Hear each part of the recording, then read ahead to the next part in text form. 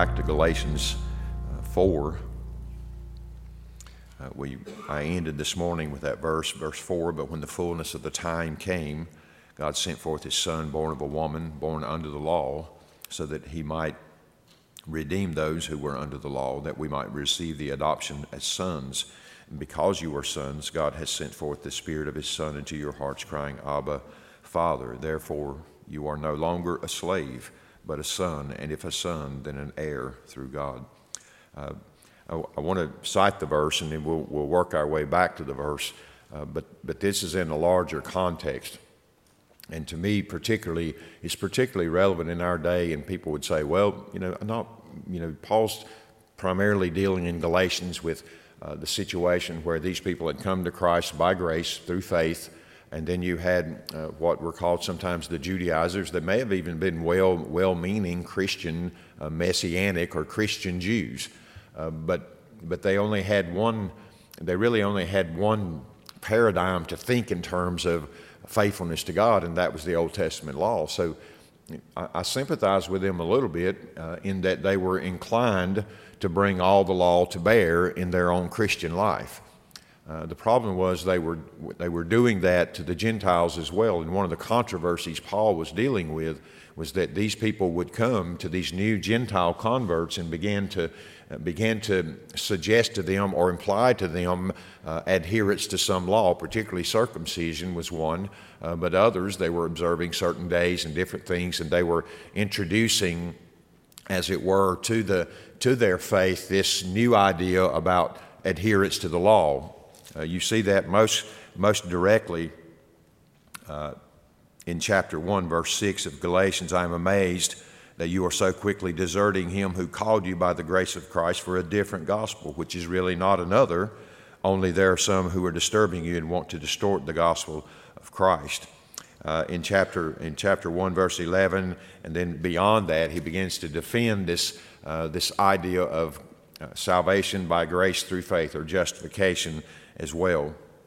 I want to look at a few of those verses in chapter 3 and then work our way to the text that we read just a moment ago. So in chapter 3, verses 1 and 2, notice here this is his argument in regards to how they were imposing now the law on these who had come to faith. But in verses 1 and 2, he says to them, you foolish Galatians, who has bewitched you? Before whose eyes Jesus Christ was publicly portrayed as crucified. He says, this is the only thing I want to find out from you. Now here's his first argument. Did you receive the Spirit by the works of the law, or by hearing with faith? So verse 3 says, are you so foolish, having begun by the Spirit, are you now being perfected by the Spirit? So his first argument here, and stay with me because this is relevant to chapter 4, verse 4 through 7. But his first argument here is to remind them the Spirit. Did you receive now the Spirit, the filling and the indwelling Holy Spirit by the works of the law? Essentially, you would be saying, did you, by your adherence and observance of the law, provoke or provide for the filling of the Holy Spirit? Or were you filled by the Holy Spirit in believing through faith? And so that's his first argument. So don't raise law to this level. Be reminded that you were saved, justified. The Holy Spirit comes to take up residence in you prior to any law keeping. In fact, you didn't keep the law up to a certain point and finally find some success, and then that releases the Holy Spirit to come and dwell in you. That's his question to them. That's his first argument. The obvious answer is no. They did not receive the Spirit by the works of the law. They received the Spirit by faith. Verse 3, you see that as well. But by the Spirit, he says, essentially, you began, should you now, without the Spirit, and by law, perfect your flesh. That's essentially what he's saying. Are you so foolish, having begun by the Spirit, are you now being perfected by the flesh? And I think he means there by your fleshly working of the law. Let me just insert here, we might think it's irrelevant to us because we're not like the Jews and we're not struggling with Old Testament law. But it has direct application because this is a situation where they came to faith and filled with the Spirit by faith, And then immediately they're now thinking in terms of they're going to bring law adherence in as a means now to perfect the flesh or for sanctification. So are we saved by grace through faith, and then the sanctification is according to the flesh, according to law keeping? That's his second argument. So in other words, were you born again? Are you justified by the works of the law? No. Well then, if you began by the Spirit and were filled with the Holy Spirit there, are you, after that experience, are you then being sanctified by the works of the law? And the answer is no. No. And I think that's relevant for us because I meet a lot of people who I think are bearing testimony. They came to faith to salvation, to justification by faith through grace.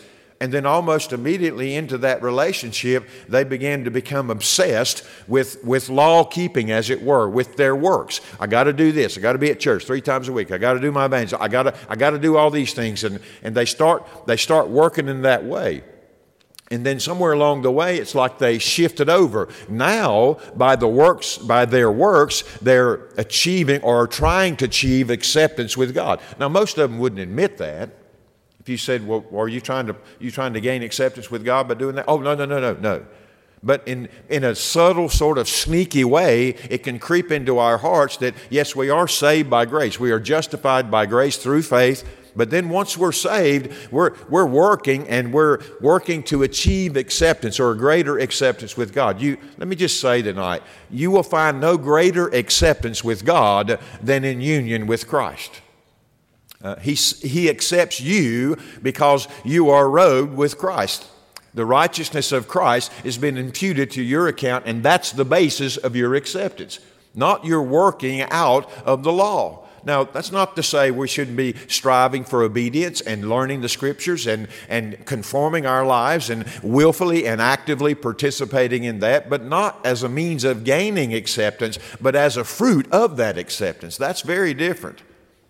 And that's what Paul was arguing and pushing back against. These believers had come to Christ, and he's so upset about that. He says things like, who has bewitched you? Somebody's cast a spell on you. I mean, you were brought to faith by grace, and the Spirit came to dwell with you by grace and through faith. Why are you now departing from that and listening to those who would compel you to be circumcised or to fulfill some law? You're moving away from the grace by which you were saved. And so his second argument is, did you receive the Spirit? You received the Spirit by grace through faith, but now are you perfecting the flesh by anything other than that same grace? Let me just one more point on this, kind of a point of personal experience. I learned early in my Christian life that my conformity to Christ was produced much more quickly and without as much resistance when my focus and devotion was on the cross and on the Christ of the cross. In other words, if I could become obsessed and devoted and beholding the glory of Christ upon the cross and the sacrifice of Christ, it was almost like it was automatically by that view producing in my outward life this more and more conformity to the truths of God's Word, to the Word of God, and even to the moral law of God. But the moment I looked away from the cross and began to devote my own strength to adhering to the law, I began to fall away from the law. In other words, I realized I was doing this, but my heart is not in this, in which made a mockery of the law itself. And that's what Paul, I think, is trying to preserve these Galatians from having that experience. He doesn't want them moving away from this grace. In Galatians 3:5, a third argument here is the miracles. Apparently, the Lord continued to work miracles. Verse 4, he says, did you suffer so many things in vain, if indeed it was in vain? And then he asked him, so then does he, I think he means Christ there, who provides you with the Spirit and works miracles among you, do it by the works of the law or by the hearing of faith? I mean, you think about Christ in his earthly ministry, when he was performing miracles, it was by the hearing of faith. As you have believed, let it be unto you. Often Jesus would commend their faith. As your faith is, so let it be. So Jesus was among them working miracles, not by adherence to the law, and not even by pushing them to adhere to the law. It was the miracle brought about by faith. And so there's faith working now, and he who is working miracles among you, is he doing it by the works of the law, or is he doing it by the hearing of faith? So that's his third argument to these Galatians. I was thinking about this. This really had to come up against them in regards to how they were adhering to those who were bringing this idea of law and grace into their minds. And I think in many ways they'd embraced them. And like I said, I'm not faulting them so much because it's a noble impulse. They wanted to be obedient. And so they were particularly vulnerable to someone who would come along and say, well, if you want to be obedient, really obedient, I know you've been saved by grace through faith, and that's justification, but in regards to your sanctification and obedience, you need to receive circumcision. After all, that's God's token of the covenant. And so they would say things like that, and so these Gentiles would see, they would reason that out and be compelled to be moved to that direction. Well, all of a sudden now, they're law adherents, and they're moving away from the grace and from the faith by which they were justified. So his first argument again is the indwelling Spirit came to them not by the works of the law, but by faith. In verse 3, the Spirit that they began with, the filling of the Holy Spirit upon their believing, they began that way, and then they were departing and been sanctifying their own flesh by the power of their obedience in the law. And that was a challenge to them as well. Why would you begin with the Spirit and then leave off of the Spirit?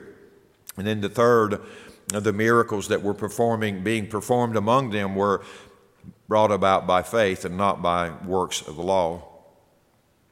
In chapter 3, verse 6 through 9, I think his other argument here is the righteousness reckoned by the works of the law, or was it reckoned by faith? These are interesting verses, but he says, even so, Abraham believed God, and it was reckoned to him or accounted to him as righteousness. Therefore, be sure that it is those who are of faith, not of the works of the law. Those who are of faith are the sons of Abraham. The Scripture, foreseeing that God would justify the Gentiles by faith, preached the gospel beforehand to Abraham, saying, all the nations will be blessed in you. So then, those who are of faith are blessed with Abraham, the believer. You pick up in 10 and 14 later, but I think his emphasis there to them, his argument there is that the righteousness that Abraham enjoyed was an imputed righteousness that came about based upon the belief. In other words, it was his believing is what it was reckoned to him as righteousness, not his adherence to law. In fact, the law wasn't even in existence in its formal sense whenever Abraham believed. And so he's making the argument that your righteousness, Gentiles, is also not going to come about by law keeping or adherence to the law. It's going to come about by believing, by faith, by grace. So he's pushing back again. In verses 10 through 14, he really poses this question, have you kept the law perfectly, so as to remove the curse declared upon those who have not? You see that in verse 10. He says, for as many, and this is sobering, for as many as are of the works of the law are under a curse. For, why you say, are they under a curse? You would think it'd be a blessed condition. He says, for it is written, cursed is everyone who does not abide by all things written in the book of the law to perform them. So he's compelling now. You don't want to move away from this grace. In fact, if you move back towards this law adherence as a means of justification, what you're going to find out quickly is you're moving yourself from this blessed state back into this cursed state. And you are obligated now, if you're going to be a law adherent, to obey it every single jot and tittle of the law. You are obligated to obey the entirety of the law to perfection. And so he's saying to these Galatians, is that what you want? Is that what you want? I've already established that you are the heirs, the descendants of Abraham, and share in the righteousness of Abraham when you exercise the faith of Abraham. But are you preferring law keeping over that free gift of grace in believing? If you are, then you're removing yourself from grace and you're subjecting yourself now to the curse which is upon the law. In other words, you are obligated, if you're going to be a law keeper, to keep it perfectly. Perfectly. To me, that's a pretty convincing argument there. None of us have kept that law perfectly, nor could we, nor did they, and nor were the Jews who were compelling them to be circumcised. In chapter 3, verse 15 through 18, essentially this: does the law supersede then the covenant of promise made to Abraham?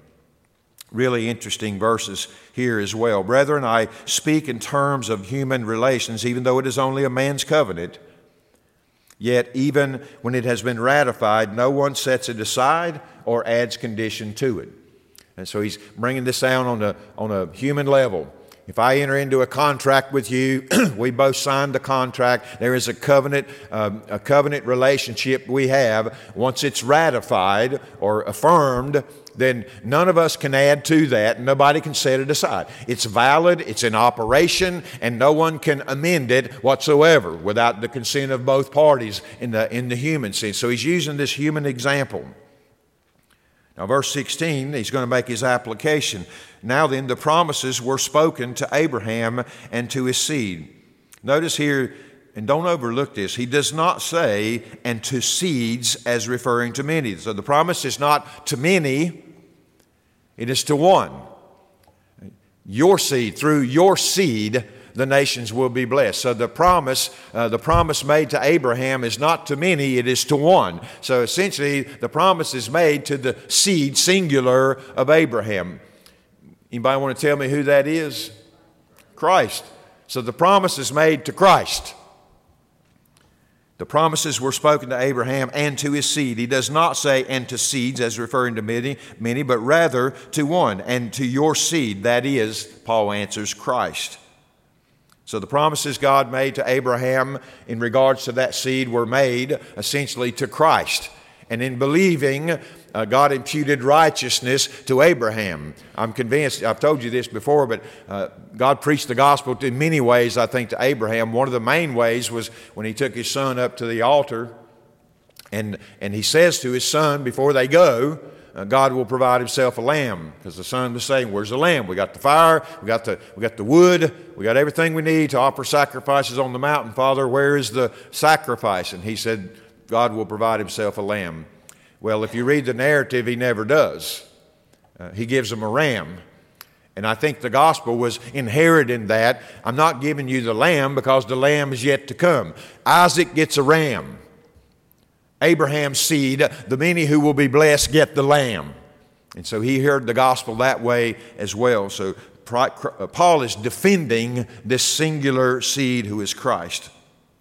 Now he explains to us in verse 17. What I'm saying is this: the law, which came 430 years later, does not invalidate a covenant previously ratified by God so as to nullify the promise.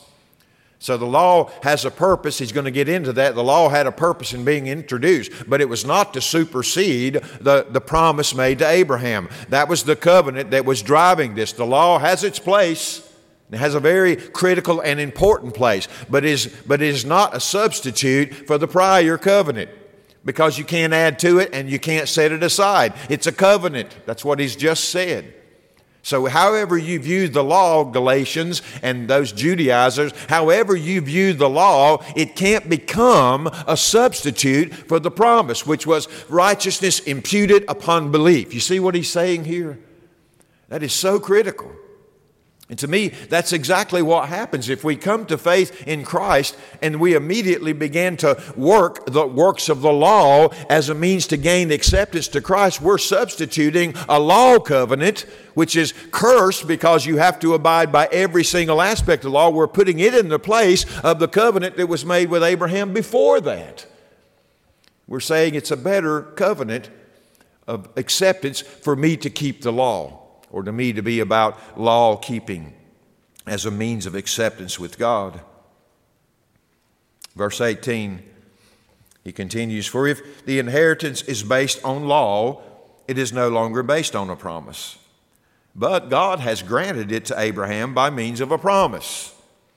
So you see where I'm getting your substituting law now for the promise. If the promise came by law, adherence to the law, then God gave Abraham the promise under a different guise. And why would he give us the promise under a different context than he did Abraham, if indeed we are to be the descendants of Abraham?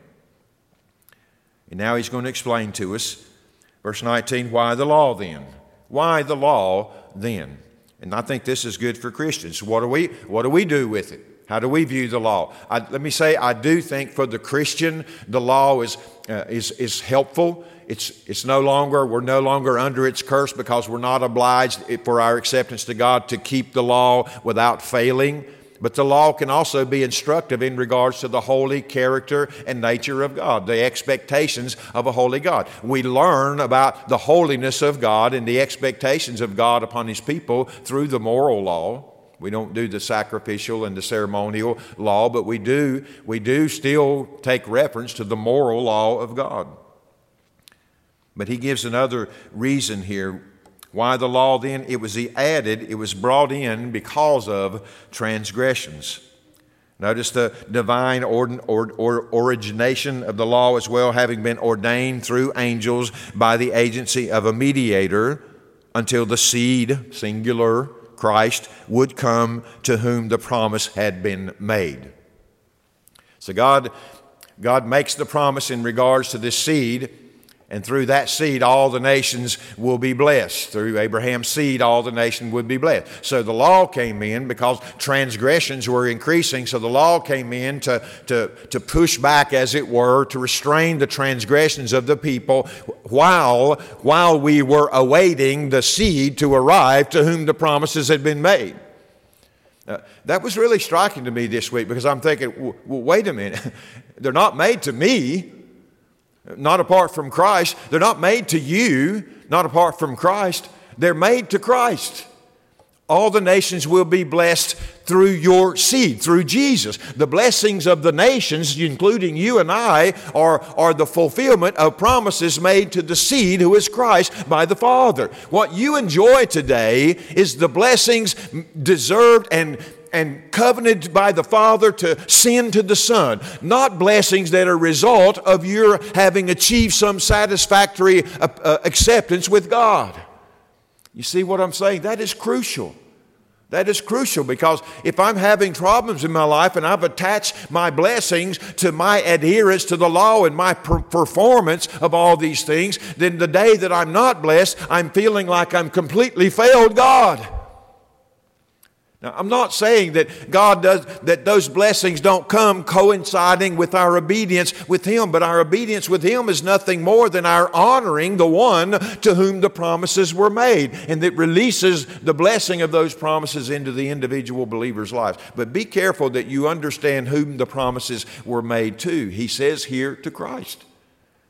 That's who received the promises. And that's important. Right, singular, and Paul points that out. The seed, not the seeds. So be careful. Don't say that the people of God aren't blessed. They are, but they're blessed in the context of their union with Christ, to whom, singular, the promise was made. The Father fulfilled the promise in Christ, and me in Christ becomes a recipient of the blessings of that promise. Is that clear? I hope so. Because sometimes that can get confusing.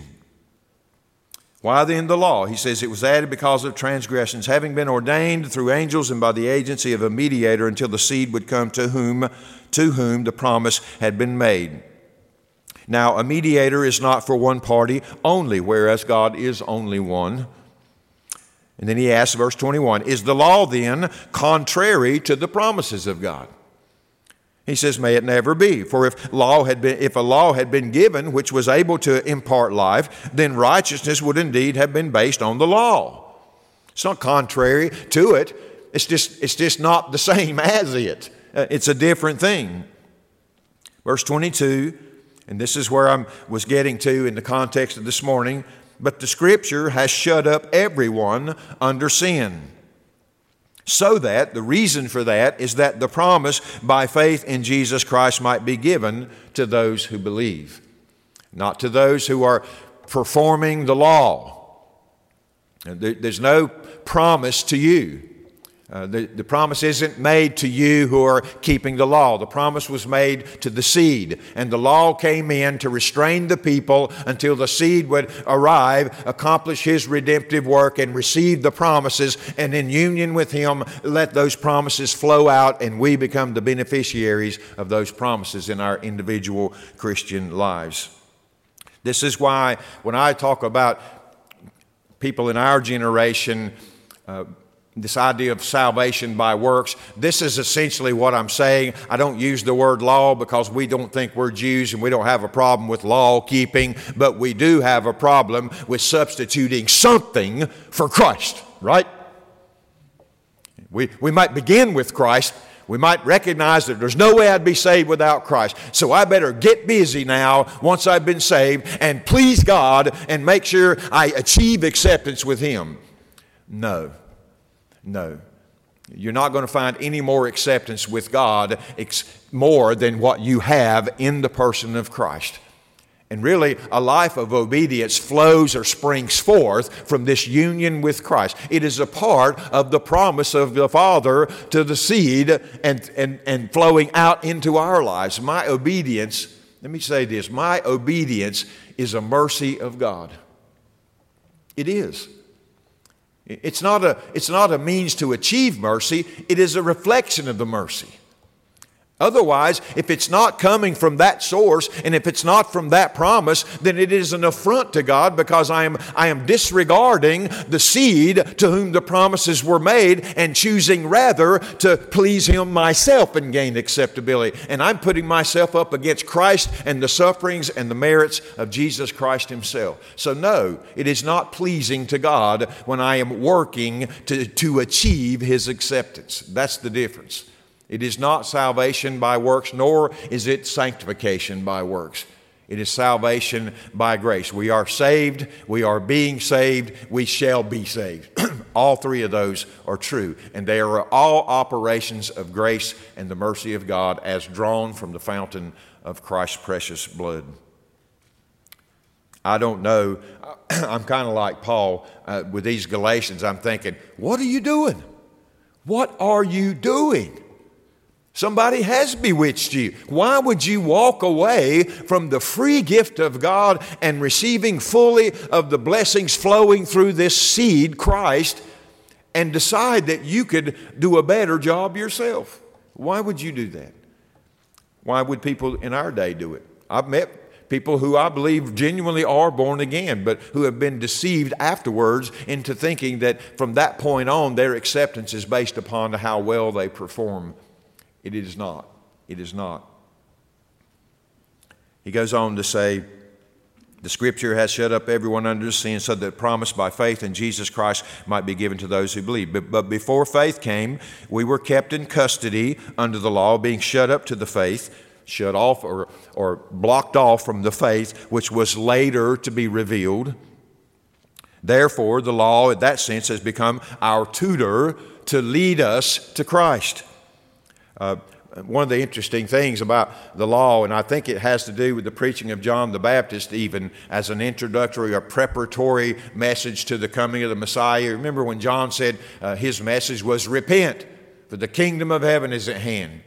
And his was a baptism of repentance. And I'm convinced that what John was doing was calling them to look back to the law, invest themselves, turn away. And the first thing you're going to find out when you try to turn away from your sin is that you don't have the capacity to do it fully. And there's nothing more preparatory for the coming of Christ than the realization that I can't keep the law. It is our tutor. It is pointing us to Christ. It is holding us in this place and in this position so that we might be primed now for when the seed would come, Christ Himself. That's exactly what I think Paul is saying here. But now, verse 25, now that faith has come, we are no longer under a tutor. For you are all sons of God through faith in Jesus Christ. That's what he's saying to these Galatians. You are all sons of God through faith in Christ Jesus. For all of you were baptized into Christ. Here's that union I just spoke of. And hath clothed yourself, that's that robe of his righteousness, with Christ. And in that condition or in that position, these distinctions that he mentions are not relevant in regards to your acceptance with God. It doesn't mean there are no more men and women or Jews and Gentiles. He's saying those distinctions are irrelevant now in regards to your acceptance with God. There's no more Gentile and Jew, male nor female, slave nor bond. We are all one in Christ. Your acceptance has been accomplished in the person of Christ, in your union with Christ. There's no categorizing people now in regards to their acceptance. They are all find their acceptance with God in the person and work of Jesus Christ. I don't know about you, but that's a shouting, that's a glory-filled, worthy of shouting reality there. And that's what he's speaking of. There is neither Jew nor Greek, there is neither slave nor free man, there is neither male nor female, for you are all one in Christ Jesus. And, verse 29, if you belong to Christ, then you are Abraham's descendants, heirs according to the promise. Now, Abraham's got some descendants that are not heirs according to the promise. He has some descendants who are heirs according to the flesh. But he has, these descendants are going to be heirs according to the promise. He also has a descendant, a son called Ishmael. He is not an heir according to the promise. The promise he's just been talking about was the seed who would to come, to whom the promises are made. We are made heirs through that seed, through Christ Jesus, heirs of Abraham. What a remarkable thing. Here we are, Gentiles referred to as dogs by the Jews. And here we are, an heir of Abraham. Not by your works, not by what you've achieved, but by the blessings and the promise made to the seed in whom you are, in whom you live. Chapter 4 begins this way. Now I say, having made his argument, he says, now I say, as long as the heir, that's you and I, robed in Christ, receiving the blessings through our union with Christ, you and I, as long as we are children, we don't differ that much at all from a slave, although he, this one, is owner of everything, but he is under guardians and managers. Now, I think there's a little bit of a place there, I think, in a larger context, that the law could be utilized there under these managers and guardians, until the date set by the Father. So also we, while we were children, were held in bondage under the elemental things. Some people, I think some translations say the rudimental, the elementary teachings, the elementary truths of the world. We were children held under bondage to those. But, for verse 4, this is where we got this morning, but when the fullness of time came, God sent forth His Son, remember now, the seed, born of a woman. Talks about his birth here. He's going to come into the world as a human being, born under the law. He's going to come subject to the same law and the same custody, as it were, as we were in. And he's coming to do this so that he might redeem the seed. He might redeem those who were under the law, that we might receive the adoption as sons. Verse 6, because you are sons, God has sent forth the Spirit of His Son into our hearts, crying, Abba, Father. And I love verse 7, as I shared this morning. Therefore, you are no longer a slave, but a son. And there's a big difference. There is a big difference.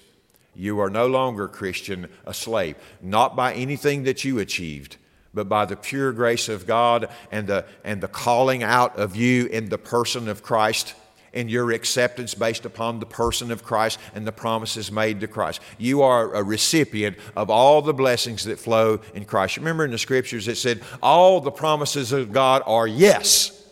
What's the next phrase? In Him. In Christ. All the promises of God are yes in Christ. All the promises of God are not yes in your flesh. except those promising judgment and condemnation. But all the promises of God made to us are in Christ to us, yes. God will not renege on any of those, because it would be to withdraw and renege on the promises He's made to His own Son. So all the promises of God in Christ are yes. Wow. Yes.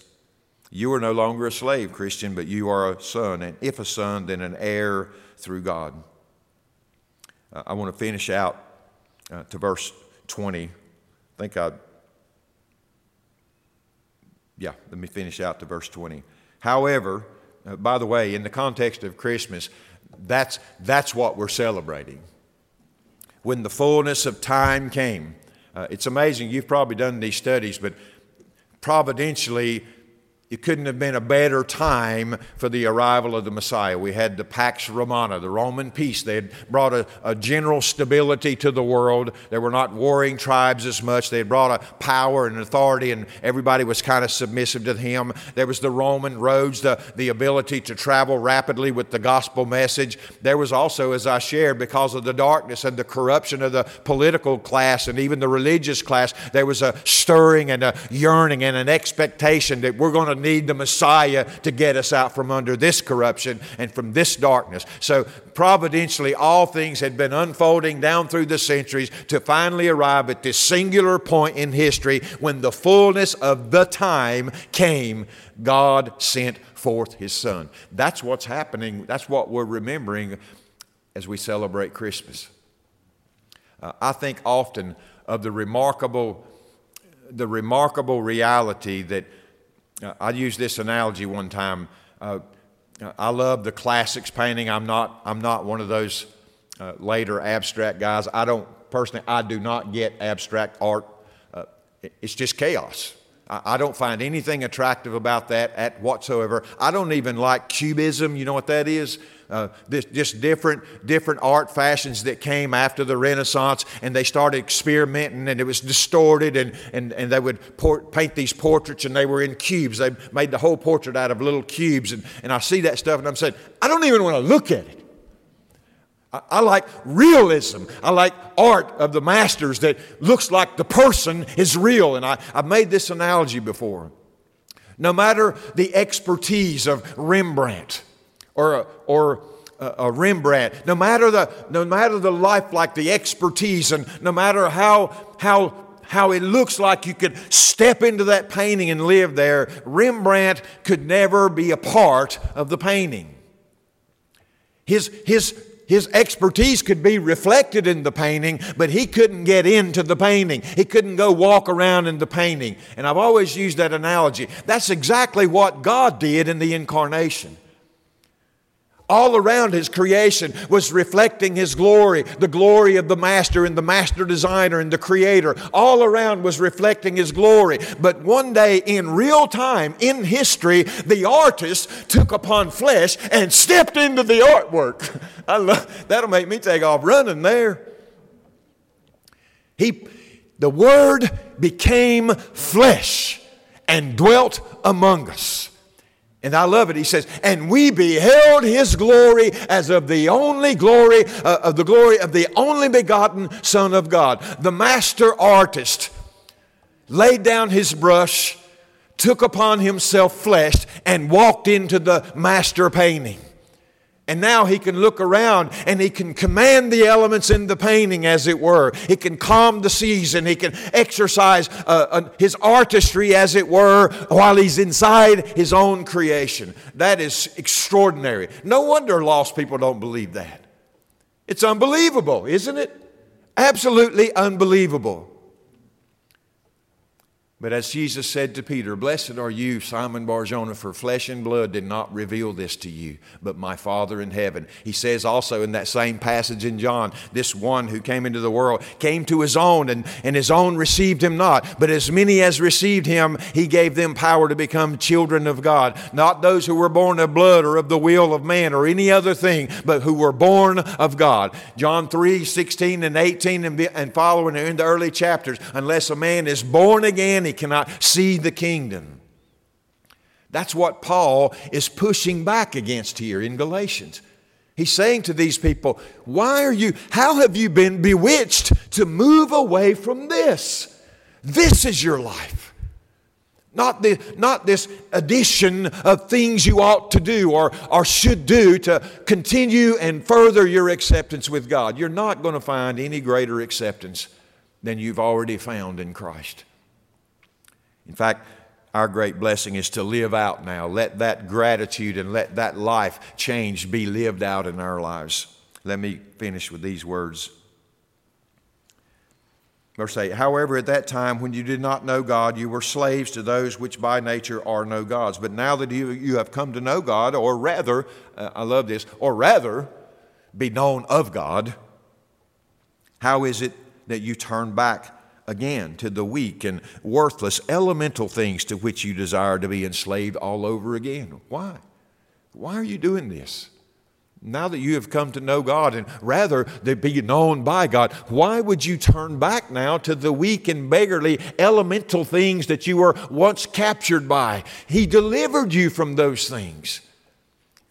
Oh, you Galatians, who has bewitched you to move back in that direction?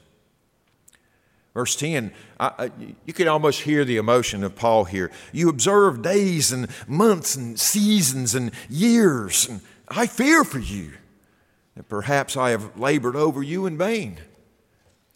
My translation of that was, I'm worried you missed the point. You're observing this, and you're all dividing up, and we're saying, we're in this camp, and we're in this camp, and you're observing all these things, and you're stacking all these laws and regulations up upon top of this glorious new birth that you've known, and I'm worried about you. Because that's not where you began.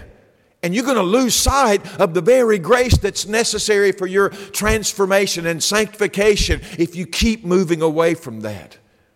I'm worried, Paul says, that maybe I've labored over you in vain. I beg of you, verse 12, brethren, become as I am, for I also have become as you are. You've done me no wrong, but you know that it was because of a body illness that I preached the gospel to you the first time, and that which was a trial to you in my bodily condition, you didn't despise or loathe, but you received me as an angel of God, as Christ Jesus himself. Why? And now you're moving away from that? What's going on with you? No wonder Paul thinks they were bewitched. He goes on to say, where then is that sense of blessing you had? For I bear you witness that if possible you would have plucked out your eyes and given them to me. So have I become your enemy by telling you this truth now? I mean, what happened to that zeal and joy and abundant life that was evident in you and your gratitude overflowing for this grace that you had received? And now you're buying into the slightest suggestion that you ought to add something to that grace. And you're buying it hook, line, and sinker. What happened? What happened? And I would say that to the Christian who has this experience of this new birth, and there was that abundant joy and that zeal and that love and devotion, and 5 years or a year into your Christian life, now you think somehow that you're finding acceptance with God or pleasing God or being raised in His evaluation because of your obedience, and you failed yesterday and you're miserable yesterday because you completely, utterly failed, and now you don't feel acceptance with God. And what has bewitched you? What has bewitched you? You were never finding acceptance by those things to begin with. As I shared this morning, you and I were hopeless. And only the grace of God brought this hope to us. Once having received this hope, why are we departing from that? Let me just say this, beware. Because I think people impose things upon us, and we may even do it ourselves with noble intentions. I want to live a holy life. We can find Scripture to support it. Be ye holy, for your heavenly Father is holy. Yes, there are all kinds of exhortations and imperatives towards striving for holiness, but there is a way to do that as a matter of seeking the cross and grace and seeing Christ and beholding Him and letting that obedience and holiness and transformation happen as a fruit flowing out from our union and intimacy with Christ Jesus. You hear me quote it all the time, and it's one of the reasons it's one of my favorite passages of Scripture in 1 John 3, really 1 through 3, where he says, we don't know yet what we shall be, but we know this. When we see him, we shall be like him. And I've told you many times, that verse speaks to me and enlightens me so much because it tells me that the catalyst for me being like Christ is not me working, it's me seeing. Seeing, beholding Christ, drinking in the glory of Christ, and so transformational that is that my life will begin to reflect those things. My desire for right-hearted obedience will begin to grow out of that. Not self-righteous, gaining achievement obedience, but righteous obedience will grow out of that. And that'll go on all the days of my life. And here's the glory of Christmas to me. Because of the work of Christ, one day I'm going to be ushered into the presence of that Christ without this fleshly body, without this fleshliness as an obstacle, and I'm going to see him as he is. And you know what he says in that passage will be the result of that? Immediately I'll become like him. My transformation will be complete. Why? Because I'm seeing him without obstruction and clearly as he is. And why would we think sanctification involves any less than that in this world? It doesn't. It doesn't. And I think that's what Paul's getting at. Verse 17, speaking of these who were trying to compel them now, this is a kind of a rebuke against them, but listen to what he says to them. They eagerly seek you, but not commendably. But they wish to shut you out so that you will seek them. See what's happening here? If I can add to your relationship with God some works, I shut you out from the true power of your sanctification, and I get you seeking me. I'm trying to do these works, Larry, but how do I do them? How do you do them? Well, let me tell you how. I get you dependent on me to tell you how to do the works and obey right so you can find acceptance. You see what they're doing here? Yes, they do eagerly seek you, but not commendably. They shut you out and cut you off from the power source, which is the grace of God and the mercy of God for your sanctification, and they get you asking them, how is it that I can be more holy? And they are more than willing to give you some counsel, right? And 9 times out of 10, they would like to be paid handsomely for that counsel. That's exactly where they were going. Verse 18, but he says, but it is good always to be eagerly sought in a commendable manner, and not only when I am present with you, my children with whom I am again in labor. What imagery there. Such love for the church as a mother giving birth to her children. She's already given birth to them once, and she's rejoicing because they've come into the world, and she's equipped them, and she's anticipating with excitement their growth and maturity. And he says, but something's happened. I'm having labor pains all over again. It's like you've gone back into the womb. Do I have to birth you twice here? I'm feeling the weightiness of what's going on here. My children with whom I am again in labor until Christ is formed in you. But I could wish to be present with you now and to change my tone. For I'm perplexed about you. What a way to end a chapter. It's not ending the book, but what a statement. Paul, the one carried up into the third heavens who beheld revelation so extraordinary that he was given a lifelong thorn lest he exalt himself. This Paul, this great theologian and great knower of men, is completely perplexed by why anyone would move away from grace towards this self-sufficiency of finding acceptance with God through their own law-keeping or works in our context. That is perplexing, isn't it? It's very perplexing. And let me just close with this word of testimony. There have been times in my Christian life where somebody come along and the kids get tickled because I do this little thing of sound like a fishing rod. It sounds just like a lower hitting. There's been time in my Christian life where somebody's come along and they've casted and it's hit the water right in front of me. And it looks appealing, and I've bitten. And then I find out that I'm being pulled away against my will towards something that doesn't look promising to me. And there have been times in my Christian life where somebody came along and proposed a pretty good idea about holiness and sanctification. And I felt conviction, and I thought, Well, I ought to do that. Why would a serious Christian not want that? And next thing you know, I'm walking along this little line, going through, finding all the instructions, listing them out, outlining all the instructions about how I can become more holy. And I'm realizing that the farther I go down that road, the less holy I'm getting. The less set apart unto God I become. And the farther away from this grace I move.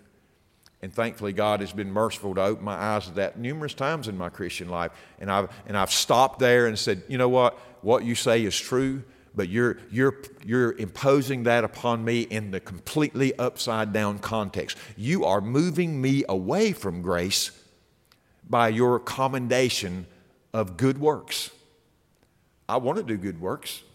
Read the book of James. In fact, if you say you have faith and don't have any, you don't have any faith. So yes, good works has a place in our lives, but we invert those things. Good works flow out of this union and relationship with Christ. They're not a means to get there. They're the result of having been brought into Christ himself. This is so huge. And to me, the reason it's in context with Christmas is because the birth of Christ was the earthly inauguration of what had been set in stone from the foundation of the world. Our hope really was in Christ. And he broke into history finally one day in history over 2,000 years ago now, and went to the cross and accomplished the work that guarantees that you and I, every believer in this room, you may have heard of Vance Havner. If you look him up online, he's a little Asheville or a little mountain preacher, but one of the most brilliant men I think I've ever heard preach. But he would tell the folks occasionally in a sermon, all of you who believe here, he's going to get us home. He's going to get us home. Some of us may come with dirty breeches and kicking and screaming part of the way, but he's going to get us home. And man, what a comfort that is to me, because if it's up to me, I'm going to get lost tomorrow. I won't forget the way. But we have a Lord who's going to get us home, and it all was inaugurated on Christmas. Stand with me. Father, we thank you for your word. Lord, thank you for this treasure. 2 Corinthians 4 speaks about the treasure that is housed in earthen vessels. Lord, that is true, so true. What you have put within us by your Spirit and by having called us to yourself is indeed a treasure, but we look around in this room and we're, as some old preacher said, we're a room full of cracked pots. But Father, in the midst of every heart dwells the glorious person of the Holy Spirit, the third person of the Godhead. So Father, thank you for this great, extraordinary, almost unbelievable miracle of the new birth. Lord, I thank you for these brothers and sisters who are on this journey with me and I with them. Lord, I thank you for the difficult days we have and for the wonderful days we have as well. I thank you for those who have stood by for so many years and who've endured the difficulties of life in general, of church life and individual trials and tests that come upon us. And Lord, through all those years, we can stand here tonight and give you praise and honor and glory, for you have sustained us. And Father, you have taught us much about grace. And you have drawn our hearts to the Christ from whom our mercy flows. Lord, I pray in my heart and in the heart of everyone here that Jesus would be ever exalted, always being exalted in our thinking and in our hearts. Help us to continue to be centered upon him. Help us not to do as the church in Revelation was admonished. Help us not to leave our first love. Bless those who've come tonight, Father. Be with each of us as we go throughout this week. Lord, open our eyes to opportunities to do good to others, as we were speaking in the Sunday school class this morning, and to testify to others of this glorious grace, especially in the occasion of the celebration of the birth of Christ. We ask in Jesus' name, amen.